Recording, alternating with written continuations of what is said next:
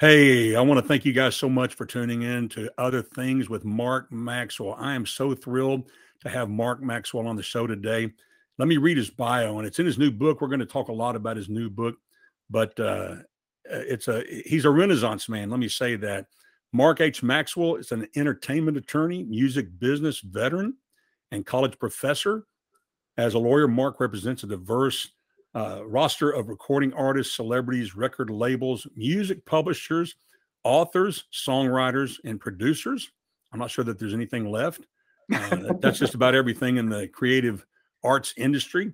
As a professor in Belmont University's prestigious entertainment business and songwriting program, he created their popular course on Bob Dylan and teaches courses in music business, faith and culture, and copyright law. And if we have time towards the end of the podcast, maybe Mark will give us just his insight on Bob Dylan. I'm a huge Bob Dylan fan, but Mark is passionate about, okay, great. Mark is passionate about serving as a mentor to the next generation of creatives and entertainment business professionals. He lives in Nashville with his wife and his children. How are you doing, my friend? Very good, Kenny. Thank you for having me. It's a real honor. It's a thrill. I want to ask right up front, your book is entitled Network Kills, Success Through Serving. And when this actually is viewed, we're going to have a picture of your book there on the video so people will see what I'm talking about. But I did want to ask you right up front. I read there in the book, evidently your son did the artwork for the cover. Is that correct? It is. He did. Awesome. Is he into that, or is he just that gifted?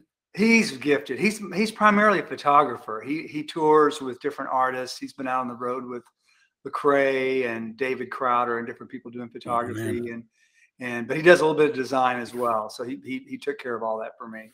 That's awesome. It was really, really well done, and I was thrilled to see. So he's the second, is that right? Yes.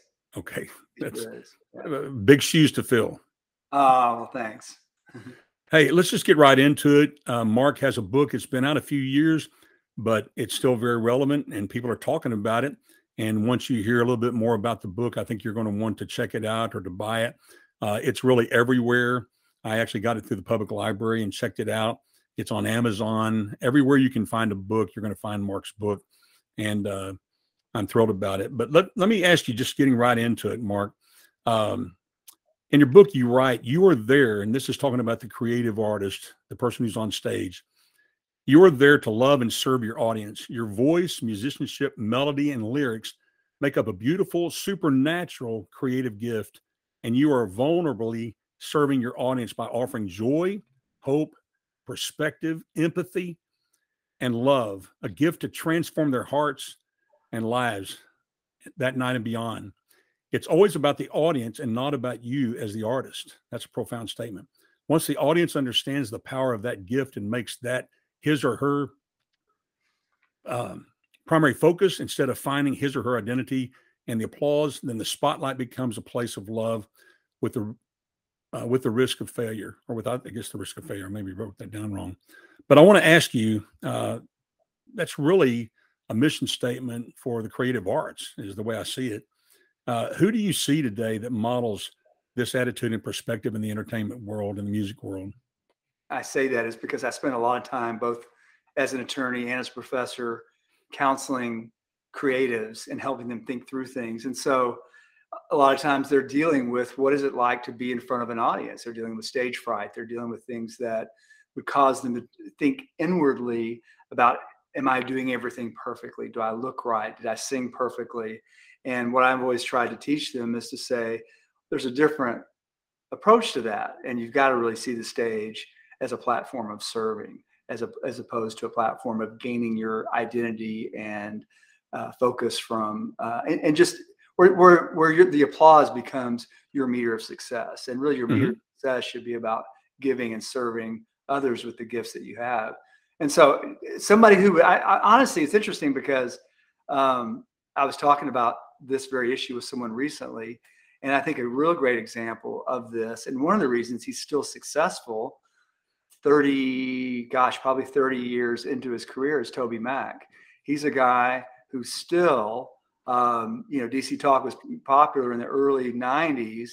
He's still out there touring in 2022, still has really big audiences. Now the people that grew up with him when they were kids are now bringing their kids and maybe sometimes their grandkids to see Toby Mac. But part of the reason I think people still want to go and see him and pay money and spend time with him for 2 or 3 hours a night at a show is because he loves his audience so well. His audience is really important to them, the way he communicates to them, how he cares for them. And I think people come away from those shows feeling like this guy's real, he's sincere, he has something important to say, he has value for me, and he really cares about me, and he treats his audience with respect. And I think you'll find that with a lot of these artists, you know, whether they're Christian, a mainstream rock act or whatever, but a lot of these artists that are still out there doing it 30 or 40 years later, most times you'll find there's something really special between them and their audience and the way they've learned to really give of themselves and to make people feel really special at a concert, or just anytime they would interact with them, you know. Amy Grant's the other big one. I think Amy is one of those people, I've heard so many stories over the years where she will have met someone at a concert in some random city, and she'll be back there years later, and that person will be talking to her at the t-shirt table, and Amy will remember their name. She'll remember their story. And so she has a way about really going deep with people and recalling them and understanding what they're about. And so to see all the years that she has just continued to sow into her audience, I think that's a big part of it. Well, you know, that's encouraging because so many people, or at least people that I talk to, they seem to have at times a negative opinion about performers or artists and questioning their sincerity, and some even losing hope that anyone in the industry is sincere. And to hear that there are people that really do care and who really are modeling what you really have defined, I think, is a well thought out mission statement or a plan for the artist if they're going to really be successful. And I would agree with you on all of that. I think it's outstanding. I saw Toby Mac years ago in concert and blew the doors off, and then his singer Leon Patillo's son, Gabe Patillo. Gabe. I met Gabe at the halftime, and he's built like a rock. And I said, dude, how do you move like you do? It's just, you're massive, like a weightlifter, and yet bouncing around like a rubber ball, flipping and flopping and singing. So, but cool people, and it did really come through. In chapter 2 on What's Your Step, in regards to the counsel this counsel that you give people, that you teach, artists that you represent, even people in the business world. I want you to share with me some situations or settings where you were or are able to approach this aspect of life focus with artists across the belief spectrum, because of course not everybody in the industry is professing Christian. That may be of another religious background, but what's your experience as far as being able to communicate this openly in the settings that you find yourself as a professional? I'll give a couple of examples, and I'll give you, in the classroom, there's sort of one approach, and then as an attorney, there's a different approach. In the classroom, as a college professor, I'm fortunate to be at a school that does have kind of a Christian root and value, and so it gives me the opportunity to be pretty open about my faith. But Belmont's a school that probably attracts 60% of the student population, I would say, are probably not Christians. Maybe 30 or 40 are, but it gives me the opportunity to be very open about my faith in the classroom. And one of the ways I do it, even in a class, like a class on Bob Dylan's songwriting, is I think my stories about my life naturally come through. And since God is the sort of the top priority and focus of my life, those stories naturally flow through. But one of the things I've done since my first day as a professor at Belmont 12 years ago is I pray at the top of every class. The first night I walked onto campus, I was getting ready to teach a 3-hour class, and I didn't know what I was going to do. And I think the first night I was mostly praying out of my own nervousness. But as I walked in, God just gave me a vision for, here's a way, I'm here to serve this next generation and serve these students. So I'm going to start from the very first word out of my mouth to let them know that I'm there to care for them and serve them, and what's the best way and the highest way I can do that. And so I start every class that I teach, no matter what topic I teach on, I start by praying for my students there in the room. And it just sort of sets the tone and says, hey, this is not about me. This is about you guys. I want to see you blessed this week. I want to see God meet your needs in your life. And it's just a great way. And it's interesting because I'll often have students who may not be comfortable with that at first. And you can sense it on their face. It's like, oh my goodness, this professor's praying for me in this time. I'm not sure how I feel about that. But it's usually by the end of the semester, even the ones that were most uncomfortable about it will come up and they'll tell me how that was one of the most important things for them, based on the things that they were dealing with that semester, and how just my prayers brought them to a place of peace and just comfort in those moments of just busyness of life in that classroom. It's funny because I'll have some students. I had one student last year who he says, because I always invite my students to have coffee outside of classes. I really want to spend time to get to know them that way. And he said, I really want to connect with you to have coffee. But he goes, I'm an atheist. I don't believe. You got to promise me that you're not going to try to convert me. So I said, well, number one, I don't ever try to convert anybody. That's the job of the Holy Spirit. And but just know that I'm going to tell you my story, but that's his job and his purpose. But it was interesting. By the end of our coffee together, I was looking for ways. Okay, here's a young man who doesn't want me to share my faith with him, but how can I talk about the Lord in a way that would open his heart? So we just started talking about some of his passions in life. And it was really interesting because one of his passions is to serve in a local food pantry, and he does it regularly. And it brings him a lot of purpose and meaning. And I said to him, well, wait a second. I said, that's not natural. I said, that desire within you, that's because you were created in the image of God, and the purpose that you're finding in serving people through that thing. He looks at me for a long time.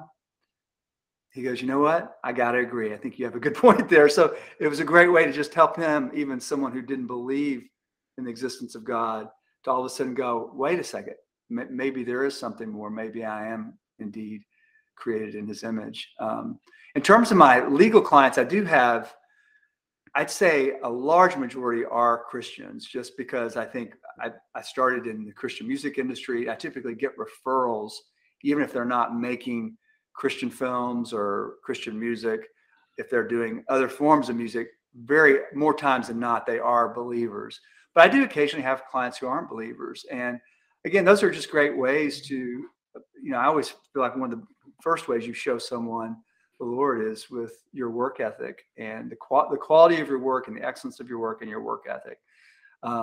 Because I think that's what we're called to do, is to do things and do it well. And oftentimes with those kind of clients, same sort of thing, they're facing a situation in their life.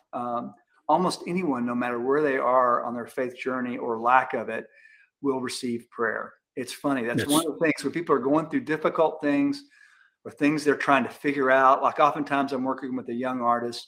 Should I sign this record agreement with this label? Who knows? It may work out. It may not. We're going to do the best we can with the contract, but there's so many variables. Why don't we pray about this? Let's just pray that God's going to give us wisdom about some of these decisions we're trying to make. And faced with that, or faced with a crisis, so many young creatives that I work with are like, yeah, go ahead, you pray. Thank you so much. And they receive it as a gift, even when they may not know where they really stand in terms of their own faith. So it's an honor for me, as an attorney and really as a professor. I feel like my major gifting that comes through with both of those parts of my career is being a counselor. I feel like I can teach, I can draft contracts, but to be able to come alongside someone and say, let me help give you some advice on where you're going here, or these decisions you're getting ready to make. And so it's a bit of a kind of a father role. It's a bit of a mentor role, but functioning in that role as a counselor, there's just so many special ways where you can bring your faith into those discussions when people are trying to make important life decisions, and they want it. Oftentimes it doesn't come down to the money. I always say, when you're looking at a contract, young person's looking at a contract, the people are more important than the paper. So if the people you're getting ready to go into business with don't have character, they're not going to do what they say, they're not trustworthy, Doesn't matter how good the contract is, in terms of the financial part of it. I'm always like, go with the people. I don't care if the terms and the royalties and the fees are not as good as this other one, but if you have a sense about these people and their character and their reputation is high, you're going to go so much further than the contract with the great financial terms. And so that's always a lesson that some people don't take it. Some people don't receive that. They'll go for the money when they make that decision. But I'm always like, let's find a partner here. You want to be entering into contractual relationships with people that really feel like a partnership. They really do have your best interest in mind as well. So I'm so thrilled to hear what you're sharing as people listen to this and watch this, to catch a vision for the fact that they can be themselves in their professions without fear, and they can be successful by being themselves. Mm-hmm. And it seems to me that the fact that you are this way, and you're being successful in a very difficult industry, that I think it does say a receptivity that is contagious. And I've seen the same thing in our ministry that we have to people that are in poverty and in hurt, and they're open. Their minds are open, even if they don't believe as far as what we believe about God, that their hearts and their minds are open. As a matter of fact, I told someone I've never been rejected. I've never been resisted. And the people who call themselves Christians so many times live in fear that if they're overt, or not necessarily overt, that sounds like like a project. I'm talking about just being themselves and letting their faith show through. That's encouraging. Let me ask you, you write, networking has become a deceptive and broken substitute for time-honoring, often isolated, passionate work in developing craft and expertise. You're going to say, and that networking has become a distraction and an inhibitor in the creative development process. And I fully agree with that. I mean, with the advent of, I've got a MacBook Pro and a digital mic, and I can broadcast across the world, but that doesn't necessarily mean, a person has talent. And you go on to say, becoming a creative who can generate works with lasting cultural impact requires a combination of working for extended periods of time with full concentration on the single task, free from distraction or interruption, followed by intermittent rounds of feedback, which I think is imperative, with creative abilities improving by the mental strain that accompanies that deep work. And when you say that, it makes me think of the word enclave, and the God's been dealing with me about that a lot lately, and the fact that what we're lacking is enclaves. And I just, from your perspective, what you're seeing on the landscape right now, do you see any enclaves or creative communities developing or in existence where young artists can find support in that developmental endeavor? I mean, do you see that happening, or in what ways do you see that happening? Now, I'll just tell you briefly why the book was written. I used to, for years at Belmont, I began giving a lecture. And I used to call the lecture "Networking is a 4-letter word." And eventually, when I didn't feel like that was the right title for the book, but I saw how young college students were getting so much pressure. There was one professor, you would land in his classroom, and the first day of class with an 18-year-old freshman sitting there, he would say, "Okay, get out your laptops, write this down. This is the most important thing you're going to hear in the next 4 years of your college education." And he'll say, "If you don't start networking today, you won't have a job when you graduate 4 years from now."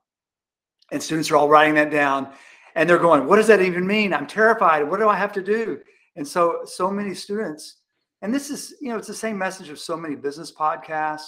It's the message of so many business books these days, certainly on college campuses. It's all, and really with music and other media, it's all about how many influencers, how many people you've met, how do you gain this number of followers, how do you network to find this job, all these things.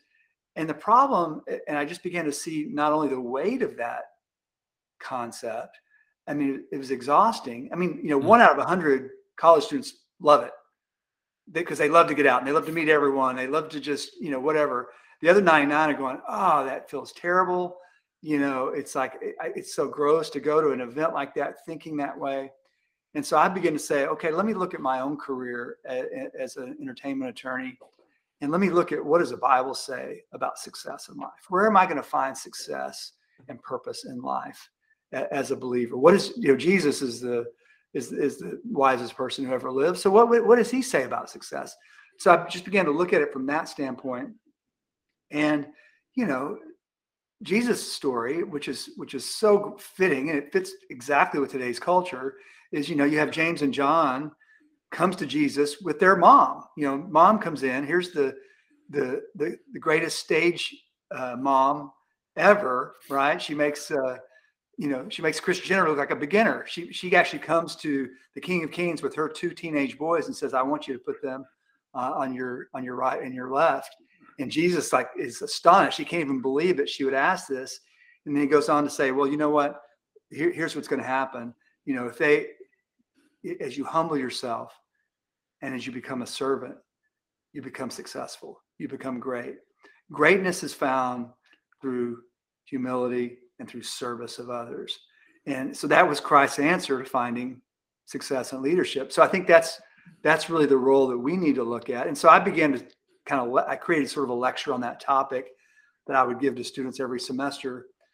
And it was compelling because at the end, they'd be like, "Professor Maxwell, I cannot believe how this removes this weight off of my shoulders. What you've described here, I can do that." Because I don't say stay home and don't go out. I'm like, number one, if you're going to be going out to something, check your heart, check your motivation. Why are you going to a certain event? Is it for you? Are you going to give?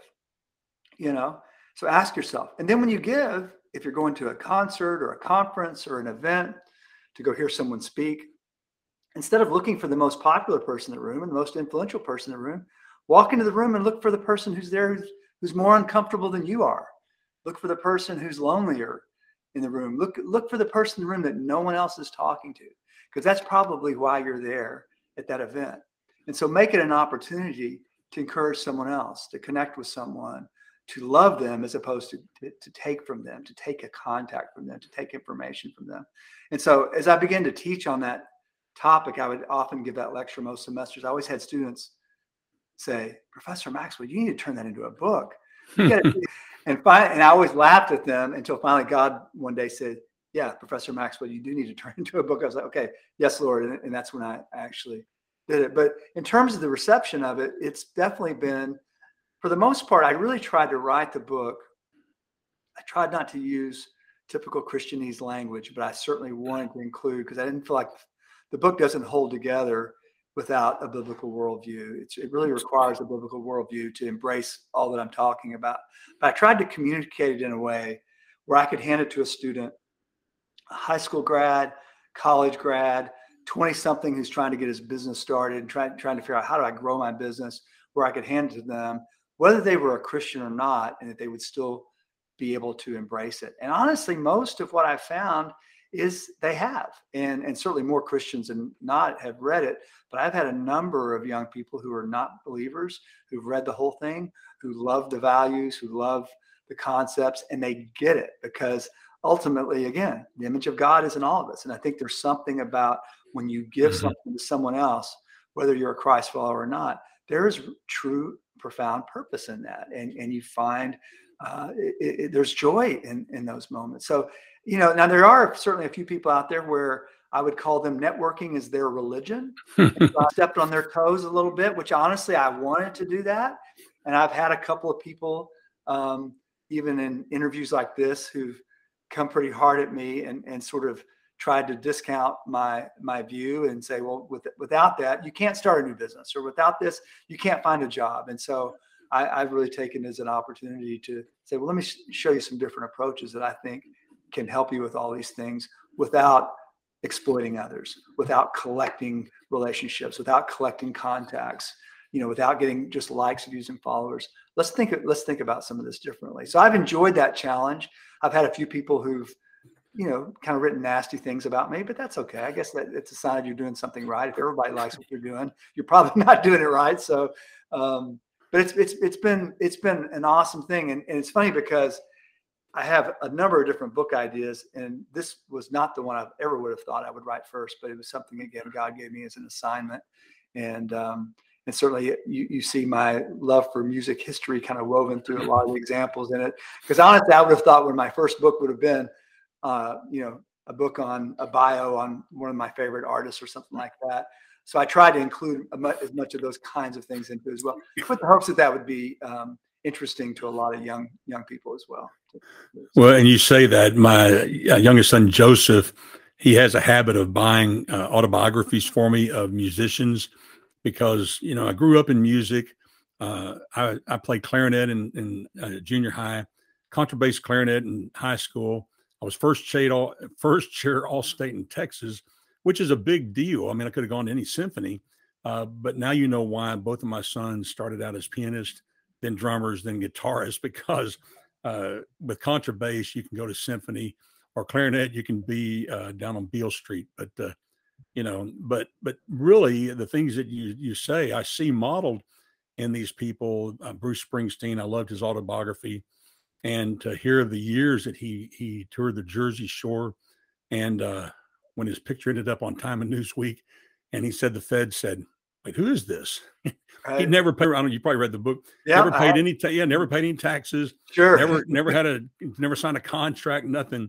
And they came to him. You remember for all of the back taxes for him and for all of his band, and he paid it because he said, nobody in the band had any money to pay the 7 years of back taxes. But I see in that selflessness. And of course, back when I was on staff at a church, where I went to one of our median adult age department socials, and Bruce Springsteen was the artist at the Super Bowl. And what shocked me, because, I'm 62 now, I was probably in my 50s then, they were all in their 60s. And it's like, right. And I mean, they wanted to, they wanted to hear the boss. And I'm like, these people know Bruce Springsteen, but I think it's because the very things you're, talking about that he does emulate, and he gives it his all, and it's about the people, and the attitude of having the proper attitude towards why we do things. But that's so encouraging. A couple of key questions. How do you see the element? And this is a side note, but you talk about Belmont. I know Belmont, is not cheap. Dallas Baptist University, where I graduated from, both my kids graduated with music business degrees. It was not cheap, but in your work with college students, what is your view towards the looming student loan debt and its impact on creativity, the arts in general, and the capability for young aspiring artists across the genres, whether it be in writing or music or what have you, performing arts or the arts in general, to have a hope of a future, to aspire realistically to have a future of hope? What are you feeling, especially you're entrenched there at the university and been there several years? Do you have any feedback on that or thoughts, that you can share with us? Yeah, I always say, part of it, I think, if you're a believer and a Christ follower, I think it's a big decision for maybe your parents, if they're helping to support you to do that. And part of it is saying, is this really God's assignment for me? Because it is a huge investment. And for some people, it's too big of an investment. Neither one of my kids went to college. My daughter went to a ministry school, and my son was about to start sort of a junior college program the month he graduated from high school. And then he had an opportunity to go on the road with Lecrae to be a photographer. And we felt like being on the road with an artist like that was better school for him if he was going to build a photography business. I, wasn't really convinced that most photographers need a college education. Same thing with my daughter. She's done mostly missions work, and she's a songwriter and things like that. So college was not something that she really felt compelled to do. But for me, I paid off my last student loan at Baylor the month I started law school at age 33. And then, I paid off law school probably, maybe when I turned 50, I think. So most of my life I've been paying off college debts. And for me, it was what God called me to. And my family couldn't afford to pay for college. So I incurred a lot of debt. And certainly those are difficult amounts to take care of, but they were good investments. So I think it really depends on the family. I think definitely a lot of people, the college education certainly does not guarantee a job like it did at one time. And especially in the area that I work in, with students interested in music and entertainment, there is no guarantee in that world. And the best students don't even get the best jobs. Sometimes it's the person with the best personality in the entertainment field. And so sometimes it's the kid without a college degree. So, it's got to be something that your family can commit to, you can commit to, and count the cost. And, but it's definitely not for everyone. I know there's a lot of people that are becoming anti-college, especially in the last couple of years with the pandemic. And certainly a lot of students don't feel like they got much value during the pandemic with Zoom classes and no online meetings. And I even had a graduating class, 2 years ago, never even had a graduation ceremony. And that was hard for them. So, but I think there is value. And like I said, for Belmont, the greatest value, I think, is beyond the classroom. And it really comes through that collaborative community of creatives that you get immersed into, not only your age, but even other creatives who are out there professionally working. And Nashville's great for that. It's very different than Los Angeles or New York because it's a smaller city and that creative community is built in tightly. So so I think it all comes down to what's the assignment from the Lord. And I think that's really where you've got to focus.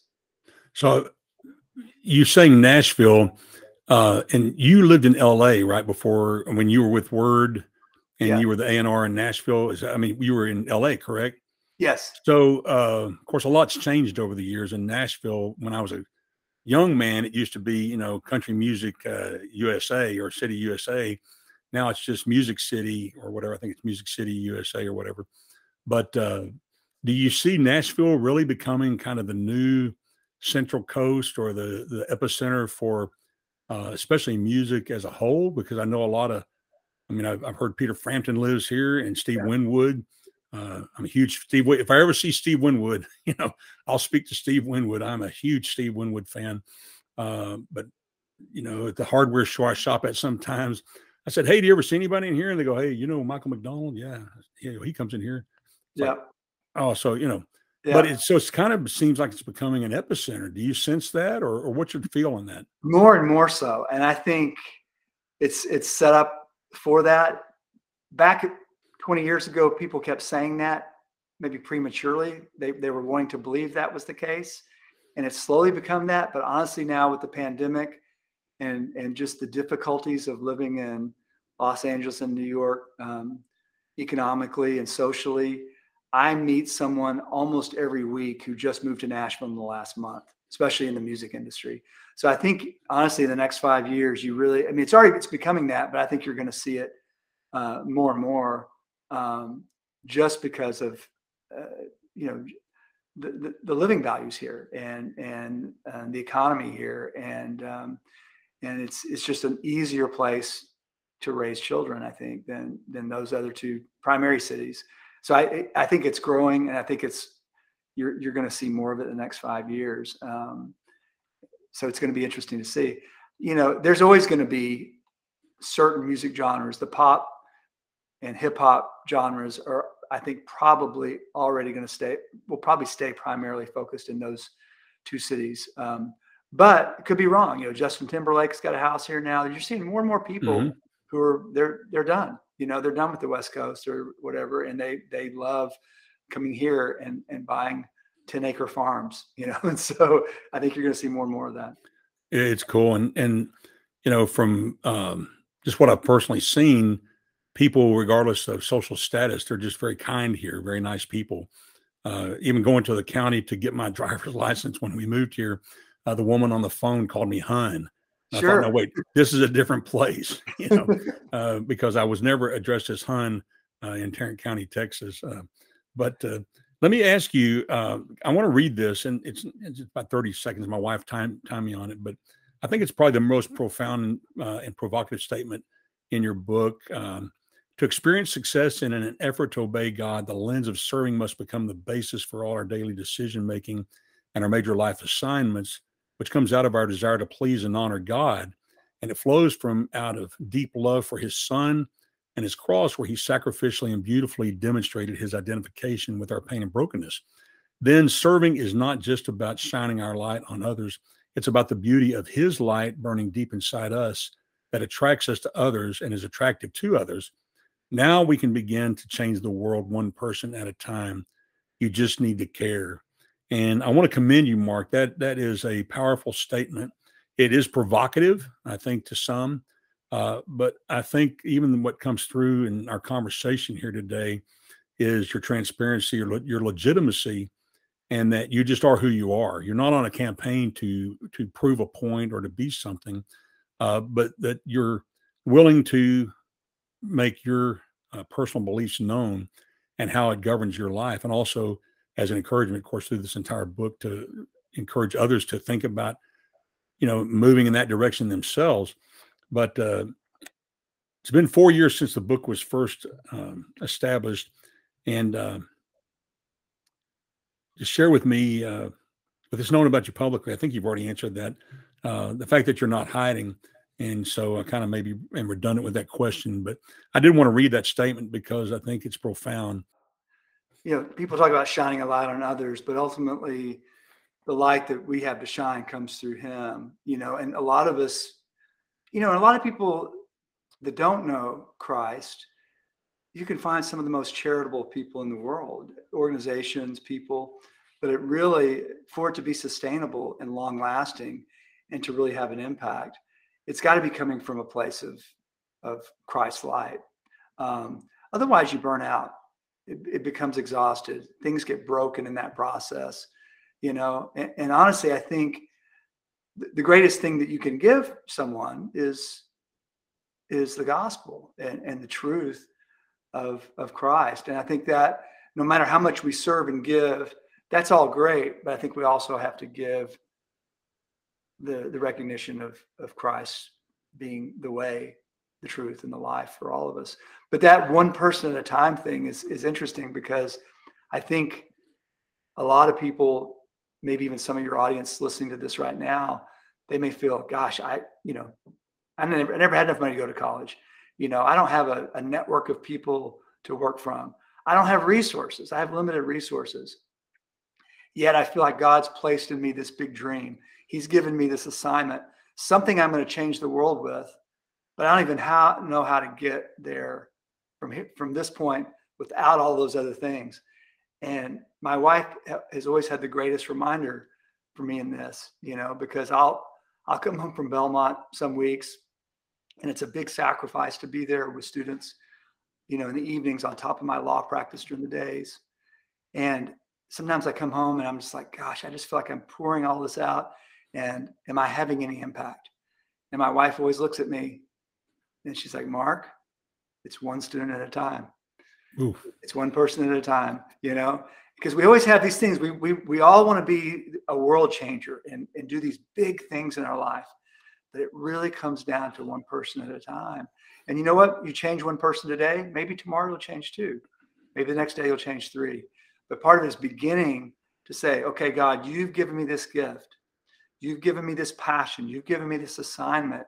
I'm not going to wait till I have 100,000 Instagram followers. I'm not going to wait till I have 1 million followers on YouTube. I'm not going to wait until I get the big book publishing contract or the big record deal. I'm going to start doing that thing you've given me today, even if it's only for that one person sitting in front of me having a coffee, and begin to do it then. And so I think that's a great way for all of us to live, is to recognize. And I think it's interesting because as we do that, God gives us more, as we can live with the assignment, being that one person sitting across the table with us having the coffee, and we pour as much into them as if we were standing on a stage, speaking to 5,000 people, but you bring the same sort of passion and conviction. God honors that, and He blesses that, and He'll begin to multiply that in His timing. And so, and I still, because even today, I still will go, gosh, is this really, even with my book, has it really had the impact that I wanted it to have? But I see, and one of the most fulfilling things is one of the things I did is I did a devotional through the YouVersion, the Bible app. So you can actually, there's a 8-page devotional that goes with my book.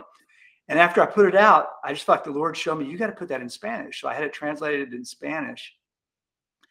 And I get emails almost monthly from people all over the world, from Spanish-speaking countries, telling me how much my little devotional from my book meant to them. And oftentimes they'll write me in Spanish. So then I got to use the Google Translator to read it. But to know someone in Guatemala or Spain, someone who's starting a business and trying to do it right and to do it with godly principles, that somehow my words has impacted them in that Spanish-speaking country, that is fulfilling, you know? And, you know, maybe my book hasn't sold hundreds of thousands or millions of copies, but knowing that it's had those certain people, that it's influenced them, you know? And some of it's been surprising, you know, it's like, I thought my book was written to 18 to 30-year-olds, but a couple of years ago, I had a guy who was a big, he worked for Lockheed for years, and he was a salesman selling major aircraft parts and that sort of thing. And he flew down to Nashville to take me to lunch, and he just wanted to tell me, you know, I just got to tell you, and this gentleman was older than me. He goes, I read your book, and the principles in your book about serving and where you find success, it's what I've been trying to teach my sales teams for 40 years at Lockheed. And it's like, wow, thank you. He goes, I couldn't put it all into words, but you put a lot of it into words, the things I've been trying. So just to know that my book has made it into hands from all the way to a 22-year-old in Guatemala to a former head of sales at Lockheed, that's fulfilling to know that it's encouraged people, you know, and I really believe what I'm talking about in there, because I've experienced my own, and some of the stories I tell in the book about where I've gone to things with I got my pockets filled with business cards, and I've walked into those things to, man, I'm going to make the connections, and I'm going to have all these new opportunities, only to feel like the Lord's hand of resistance in those. And for him to say, what did you give at that event? Who did you pray for? Who did you speak to? And to come away from that going, Lord, I'm sorry, I won't ever do that again. That was so, I don't know what I was thinking. I was trying to build my law practice and my business on the world's principles. Ooh. And so I've learned that, you know, myself. And if I can share that with some of these college students and young business executives starting companies in Nashville, it's a real honor to be able to hopefully set them on that path early on in their careers. Our parent organization that sponsors this is Transform the City, transformthecity.org. And our byline is transforming cities, you know, one life at a time. And it's always been the same thing for me, one life at a time. And I always live in hopes that we never know that one life that we touch may become a world changer. Yeah. And we know stories throughout history of people like that. I've done a lot of funerals in my life, and standing at the graveside, I always talk to people because they're all out there facing you. And I always share that every person standing here goes to bed at night with their head on their pillow, wondering, does somebody care about me? Yeah. And does somebody care about me? And everyone's facing me, it's daylight and people crying, and they're shaking their heads. Yes. Yeah. And really what you're talking about and what you share in your book is caring for people, each individual, and investing in them as you have opportunity and being intentional about it. And it is transformative. And I can testify to that. We're coming up on about 10 minutes left, but just real quickly, I think you've already talked about really kind of your approach to your devotional life. I think it shows through in everything we've already said. We've got just a couple more minutes. Okay. If I can, I want to ask you, because if I understand in your book, and folks, this is in the book, Networking Kills, that you actually met and were in the same recording studio with Johnny Cash. Is that correct? It is. It is. You got to tell me a little bit, brother. Okay. I mean, yeah, I'm a huge Johnny Cash fan. Oh yeah. This is my favorite music business story that I try to remember to tell every class I teach at Belmont, because I've got some great stories, but this is sort of the best one, I think, in terms of just a great memory. So I was living in Los Angeles. I was working with a Christian punk band out of Austin called One Bad Pig back in the late 80s, early 90s. And back in the early 90s, there was a trend in music back then Now you go to see a concert, a lot of people will close a concert with a cover song, right? It's sort of a trend. But back then, people would put one cover song on their records. It was just kind of the trend. So we were trying to figure out, okay, is there a good cover song? We could, they have all their songs. And I said to them, hey, why don't you guys do a punk version of Johnny Cash's Man in Black? And they listened to it. They're like, yes, we are. They were so excited. They weren't even familiar with it. They're like, we're doing it. We're going to do a punk. And I said, well, better yet, why don't we see if we can get Johnny to sing on it? They're like, oh, yeah, right. Like that would ever happen. Come on. There's no way. And I said, I take that as a challenge. And so I began, back then it was pre-email. So I began sending letters to Johnny Cash's management company here in Nashville. And I sent them CDs of One Bad Pig, letters. I sent them 4 or 5 different letters over a 3-month period, different things. And finally got a phone call. And manager says, Johnny really likes this group. And he would really like to see if he can make this work. I'm like, are you kidding? And I'm like, I'm thinking, first off, I don't have a big record budget. He goes, no, don't worry about that. That's not even an issue. And so we come out here to record the record in Nashville with a producer. And I talked to the manager. We're like, we're here recording. You think this is possible that Johnny might come down and sing on this version of his song with this punk band? And he says, well, Mark, I'm really sad to tell you, but Johnny's mom she's dying, and she's in the very last days of her life. And he's sort of spending day and night at her. If you've seen the movie Walk the Line, you'll remember his mom in that movie. He's spending day and night with his mom. I don't know if it's going to work out. They said, listen, this Friday night, his son, John Carter Jr., they're throwing a big party for his 21st birthday. Why don't you and One Bad Pig, the punk band, come on down to the party, and we'll get you in. Everybody's going to be there. Which you're going, what does that mean? Who is everybody? So we walk into this party, and everybody was there. Bill Monroe, the guys from the Oak Ridge Boys, they're all there. And not only is it a fun party, but they're all getting up on stage and they're playing songs. It's like this one is playing with that one, and right there in the middle of the crowd is Johnny and June. And so June was feeling a little bit under the weather that night. So about halfway through the party, Johnny walks her out to take her back home early. And the manager says, hey, I want to make sure you get to meet them. So he took the band and I outside the building, and we got to talk to Johnny and June for a few minutes. And he said, I really want to sing on this record. I just don't know that it's going to work out with where my mom is. And I'm really sorry. And the band was able to just talk to him, and they talked to him about he wrote a book on Paul years ago called The Man in White, which the lead singer of the band was one of his favorite books. He'd been reading it and was in love with it. So they talked about that. And then he said, but yeah, the band was like, hey, no worries. Just the fact that we got to meet you, shake your hand. Thank you so much. He goes, I'm glad you guys have come to the party. I hate to leave early. So he leaves. The band ends up getting on stage and playing later, and they did their little punk set with all the country artists in the room. I don't know if they knew what to make of One Bad Pig. We went back to recording. The very last day of recording in Nashville, we're getting ready to leave. I'm flying back to Los Angeles. The band's going back to Austin. The manager calls the very last day and said, hey, you know what? Johnny just feels like he really wants to try to get there for this. Can you guys possibly still record him? And I'm like, well, we've already started mixing the record. We're not set up to record, but if he's coming down here, we'll get set up to record right now. So he drove down. He comes down to the studio, walks in, and he's exhausted, with his mom. I think his mom passed about 2 days later at this point. So he comes in, and it was beautiful. He was so vulnerable with his mom where she was. The band got to pray for him, encourage him, and he just had a great couple hours with us doing this session and singing the song. And it was such a sweet time. He was such as you would imagine, as down to earth as you could possibly imagine, and just so kind. And that he would come and serve this little no-name band from Austin and put his name on their record was just, he believed in what they were doing. He knew they were Christians. He knew what they were up to, what their mission was, and he believed it. What was interesting, we found out years later, which no one would even have known this at the time, that was during a couple of years, he had been dropped from Columbia Records. It was before Rick Rubin started making those amazing records with him.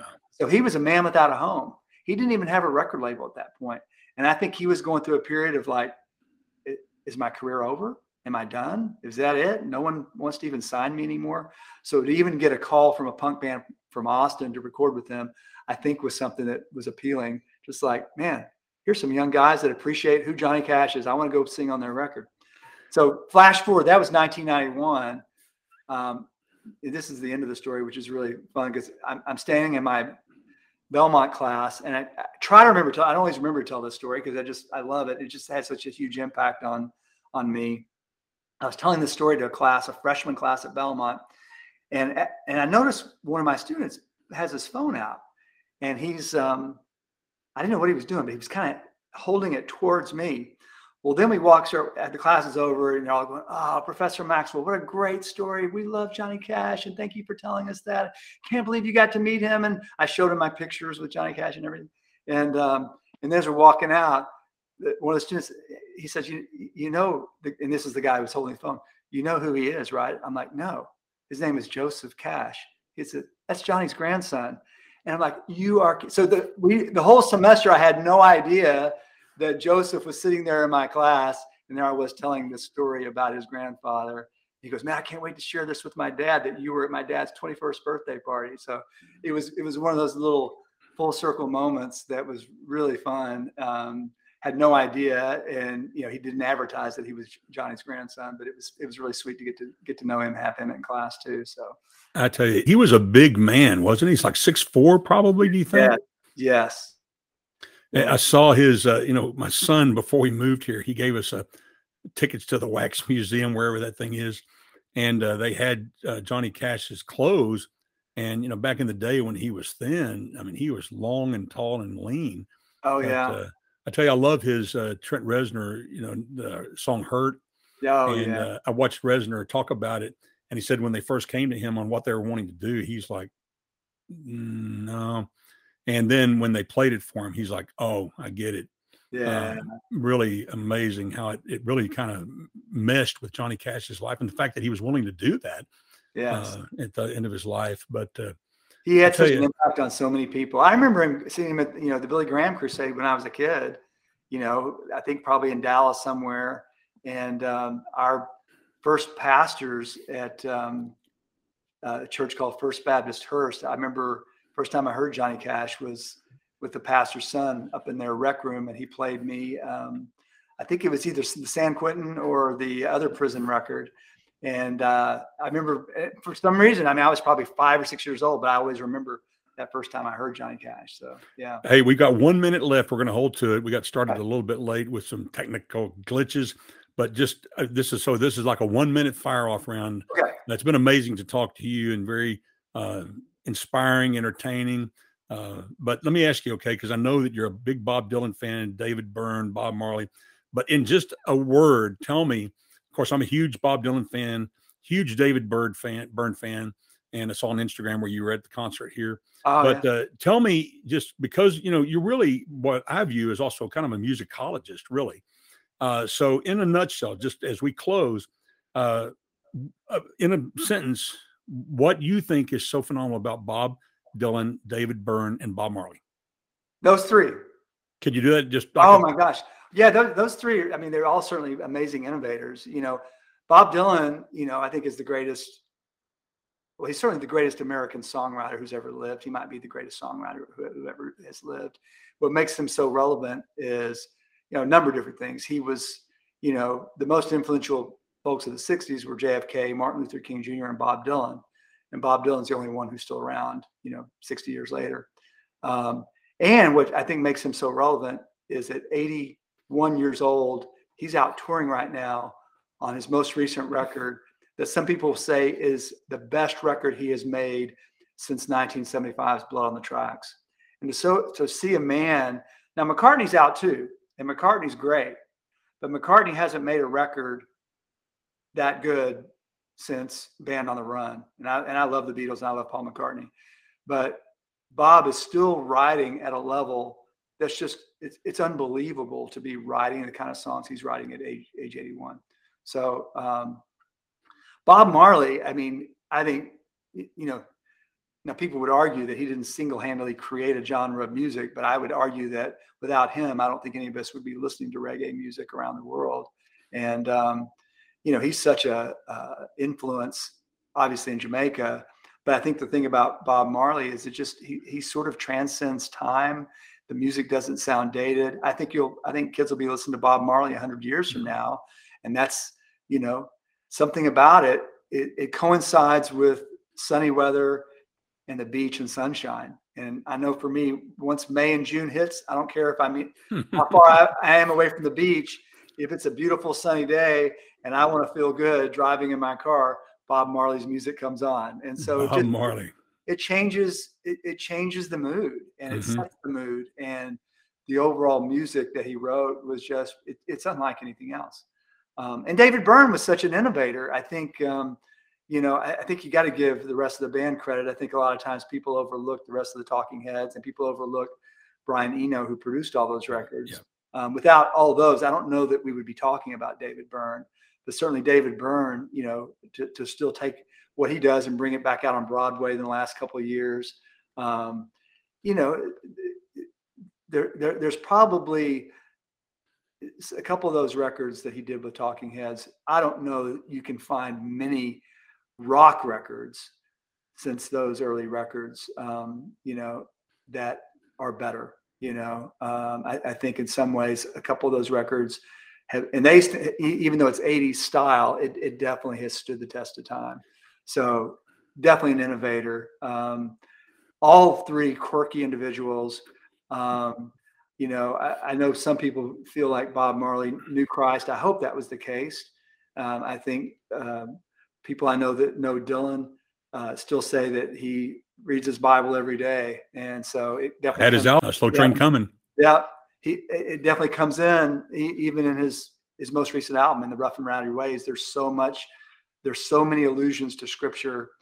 So definitely pray that we'll continue to get to hear him for all eternity in person, which will be nice. So yeah.